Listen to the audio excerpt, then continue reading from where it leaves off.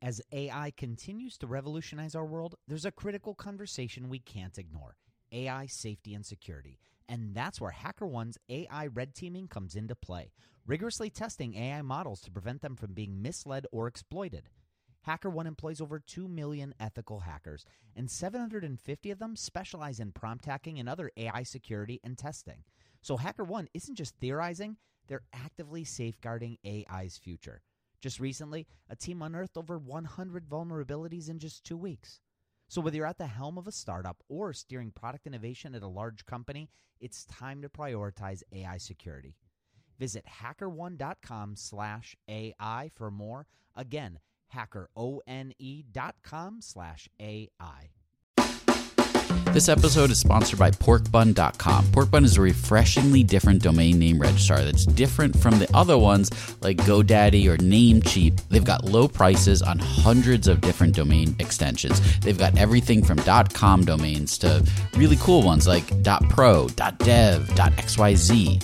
Every domain name at Porkbun comes with tons of freebies too, like SSL certificate, Whois privacy, DNS, URL forwarding, and hosting trials. Because why pay for things that should be free, right? All these incredible features and tools are backed by incredible support, 365 days a year, and more 5-star reviews on Trustpilot from real customers than anyone else.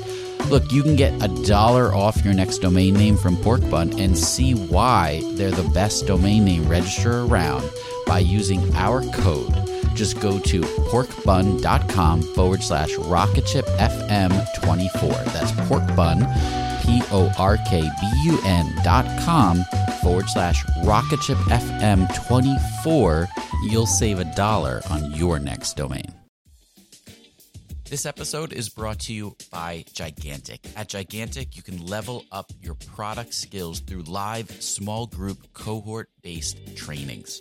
We're incredibly excited to welcome you to our next cohort of our product strategy training kicking off in January of 2024. This course will take you through the frameworks that product leaders use at companies like eBay, DoorDash, Groupon, Rent the Runway in order to scale their teams. It's taught by Ben Foster, a friend of this podcast, who is the former chief product officer at Whoop. So come join us. Go to gigantic.is. That's gigantic.is. And save your seat for our January cohort. Your potential is gigantic, and we're here to help you reach it. Go to gigantic.is to reserve your seat today. So we are back. Yes, I feel like we say that every single time. You're probably right, but that's the first time I've gotten to say it, and it feels pretty good.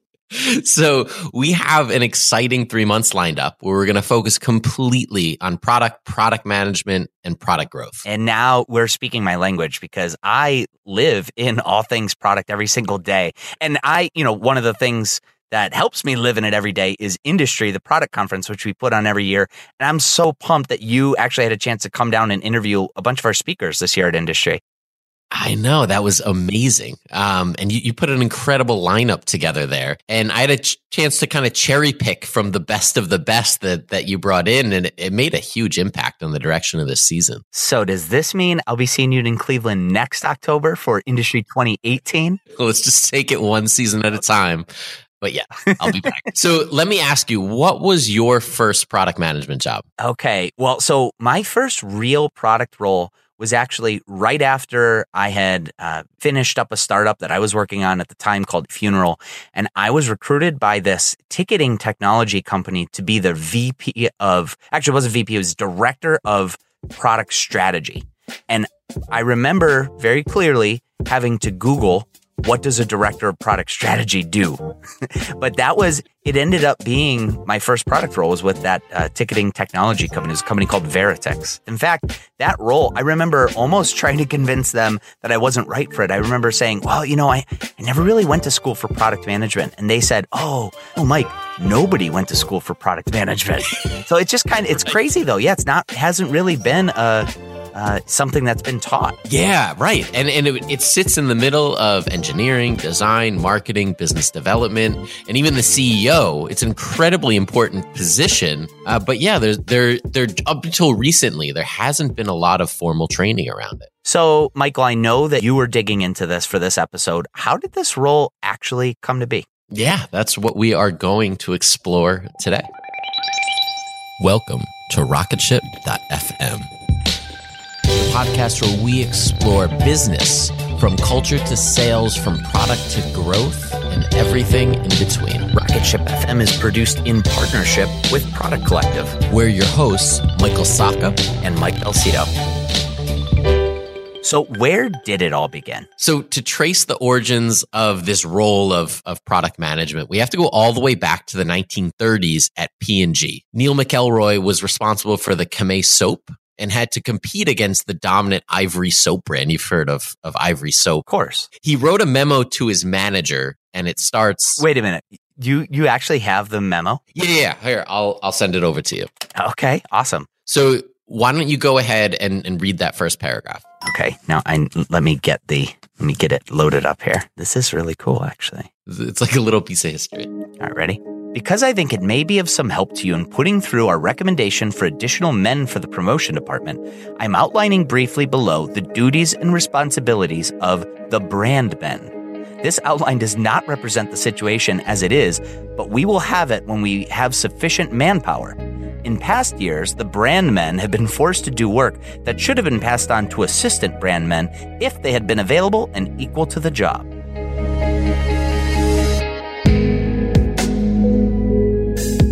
I don't think we'd have brand men as a title today. Definitely not, no. But the brand men were essentially his manifesto on what would become a brand manager today. The responsibilities range from tracking sales to managing the product and advertising, even the promotion of the product that they were responsible for. And they had to take full responsibility for the brand's implementation on the advertising and sales side. Now, this is a little bit different than the product management we see today, but it took a huge weight off of the other directors and executives in the company and put it onto this brand men position. So this memo was written by McElroy. Who's McElroy? Yeah, he was no slouch.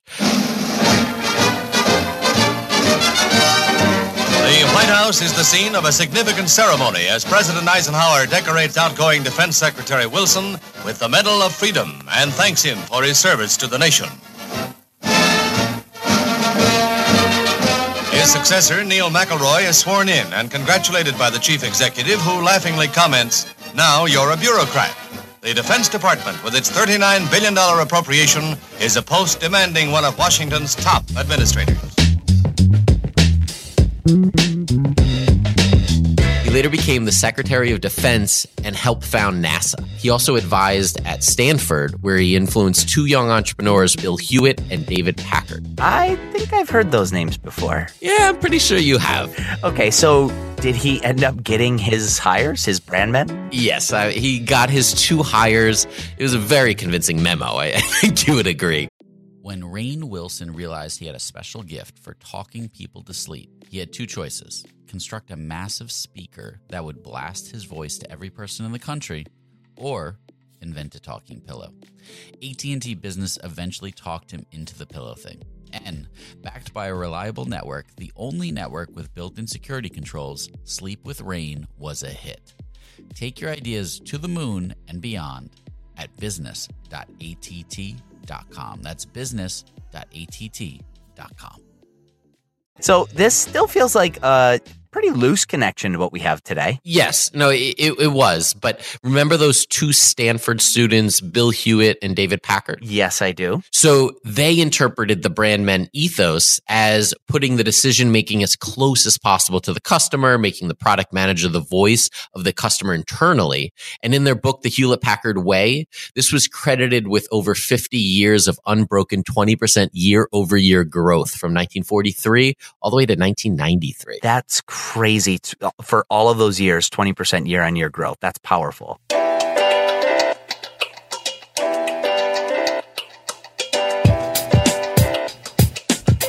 We we see some other positions evolve in different ways.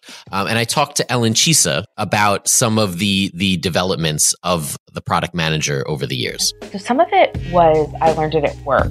So Microsoft had a lot of internal writing about program management and where the role came from. Particularly Steven Sinofsky did a bunch of it, who at the time I was there ran Windows, but prior to that had run Office.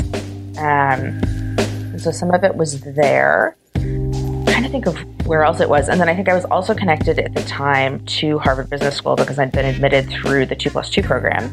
And so I'd spent a lot of time looking at how did business school think about product management. I'd also noticed that the role tended to come up in other industries, but under different titles. So in the agency world, it would sometimes be called producing, or in the musical world as well. And so I kind of just started looking for all of these inspirations of the types of skills that people needed to do the job and how they were applied and treated in different segments. I would have never thought about a music producer being essentially a product role, but that makes a ton of sense. Yeah, me either until she brought it up. But yeah, it's essentially the same role with a lot more publicity. I mean, how many project managers do you know that get national press when a new feature is released? It's unfortunate that we don't have a Rick Rubin of product. I know. We need a Rick Rubin of product. Can you imagine?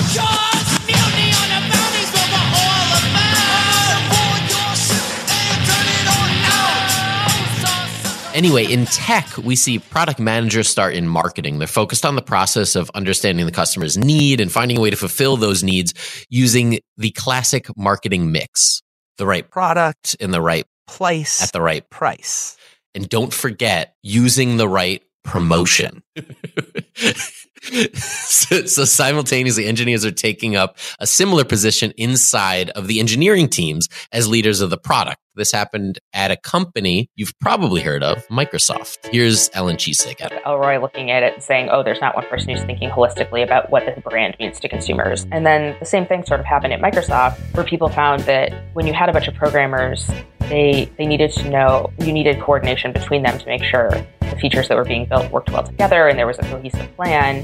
And that wasn't necessarily engineering management. What would happen is that someone who is relatively user-minded would start kind of playing this role by default where they helped make sure the right things were getting built. And so again, it was this role that evolved organically to solve a problem as the organization grew. It wasn't even a management role. It was just an engineer who sort of had the social capital within the team and the perspective to bring that to the table. And I think now you still see this to a large extent. At companies that are either understaffed in PM or the PM is newer, you might see a technical lead or a technical manager playing some of the aspects of the product management role. Interesting. Yeah, the early days at Microsoft were just that, really, really interesting. To get a better idea of what it was like, I called up Mark Zabowski, who was employee number 55 at Microsoft. We were on the 8th floor of a building in Bellevue.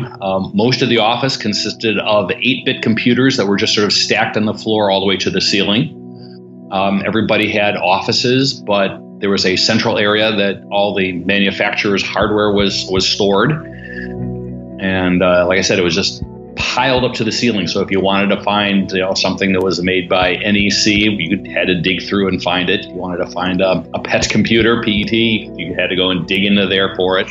And then in a secret room off to the side, attached to an Intel in-circuit emulator, was this secret device that was being worked on with IBM. There was this secret computer off in the corner. Secret computer was, of course, the IBM PC. That was it was an IBM Microsoft hybrid. Oh, wow. It basically catapulted Microsoft into hardware and software before they were only hardware. But they won this huge contract with IBM to write the software, which was MS-DOS, and eventually would set them on the path to develop Windows. So when was that? Like around that time?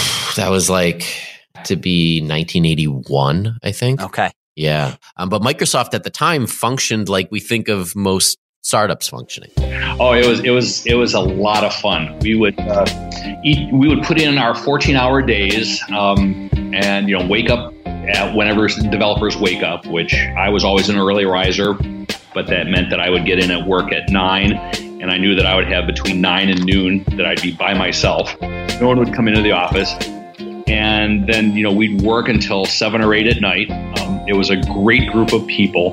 And then at 7 or 8 at night, we would actually all leave work, go grab burgers, etc., and then show up at this one tavern place called the Nowhere, where we played foosball and shot pool until we fell asleep, and then we would sort of repeat that for the weekend. I've worked at a couple startups in my lifetime here. Right. So there's a clear need for the product management role in this environment. And as Microsoft grew, they started to take engineers and move them into this product management role. Yeah, I can see how that would be effective. I mean, one of the most important skills of a product manager is building that social capital with your team. And who better to do that than an engineering peer at a company like Microsoft? We'll be right back after a quick word from our sponsors. Now, back to the show. So there may not have been a lot of talk about this product management role, but the 80s were actually a booming time for thought around business. And I talked with Matt LeMay, the author of Product Management in Practice, about this evolution over the past 30 years or so. In a funny way, I feel like business at large understood this better about 20 years ago than it does now. In the late 80s, early 90s, there were a lot of really good business books written about communication and about how the biggest challenges for business are communication. And then once we kind of hit the second .com boom and technology swallowed everything around us, I think people kind of forgot about that. And we're like, oh, well, now it's all about tools and technology, and whatever the soft skill stuff is, like whatever, that goes off to the side again. What about the Agile Manifesto? Yeah, it's a great point, and definitely a turning point in product management techniques. The Agile Manifesto was written in 2001 when about 17 engineers got together on a ski resort. And it was heavily influenced by ideas like Scrum, which came before it, and Kanban, which is implemented under Toyota as far back as 1953. Yeah, there's nothing new under the sun now, right? Right. But we keep moving forward. And eventually Eric Ries writes The Lean Startup, and the rest is history? Yeah, you could say that. So, and I think the last thing to touch on here is the software. Yeah, and there's definitely been an explosion of software supporting product managers in the last 10 years. Right, from management, analytics, and analysis. It feels like there's something new always hitting the market to approach this problem from a slightly different angle. But I'm not sure software, I mean, it can help, but I don't know if it can make you a great PM. Yeah, I would agree. And I asked Matt LeMay about this, and here's what he had to say. When working product managers get together and have the conversation, like, what do you use software-wise? Do you use Trello? Do you use Asana? People, that's not the most important question. Those are all means to an end. And, at the end of the day, most of them are essentially the same software. What it really comes down to is how you connect and align the people you work with. And to some extent, that means you will never master the job of product management because there are always new people, there are always new perspectives. The role is constantly changing because the role is largely defined by the people around it. So you can practice, you can start to develop kind of the emotional fortitude of communicating things even when they seem politically dangerous or super obvious. But it is a practice that product managers need to keep developing throughout their lives and careers. And I don't think you ever develop sort of an absolute unchallenged expertise in it.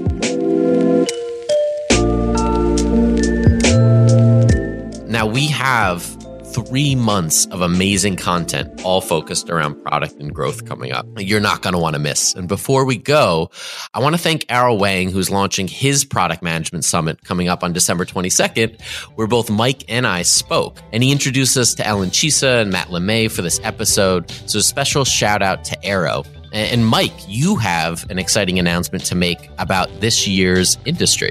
Yeah, I do. Well, 2017 was awesome time for us at Industry. We launched our 3rd annual conference. It happened in Cleveland this past September. We had over 700 product people from 37 U.S. states and 13 countries come to Cleveland for it. But we're already planning for 2018. And in fact, we're actually going to have 2 conferences. So the first European conference for us ever is going to take place in the spring in Dublin, Ireland. And I'm pumped for that. That's my partner's homeland. So he's pretty pumped for that too. But we're bringing Bob Mesta with us to Dublin. He's the co-architect of the Jobs to Be Done framework. We have Des Traynor of Intercom joining us. Peldy, who's the founder and CEO of Balsamiq, he'll be joining us for that. And we're already planning for Industry 2018 in Cleveland too. We actually have our first speaker that we've announced, which is Ash Maurya, the author of Running Lean and so the creator of the whole Lean Canvas. Wow, it's amazing. It's a great time. Great time to be in product. Yeah, we are really, really pumped for that. So yeah, can't wait. And people can find out at industryconference.com, so you can check it out. Nice. Well, you'll keep us updated as you have more announcements, and make sure you subscribe to this podcast wherever you listen to podcasts so you don't miss future episodes in this series. And if you like today's episode, tell a friend. Or 2 friends, or a lot of friends. We would love it if you would spread the word. And for more episodes, you can go check us out at Rocketship FM, and you'll see us back here in just a couple days.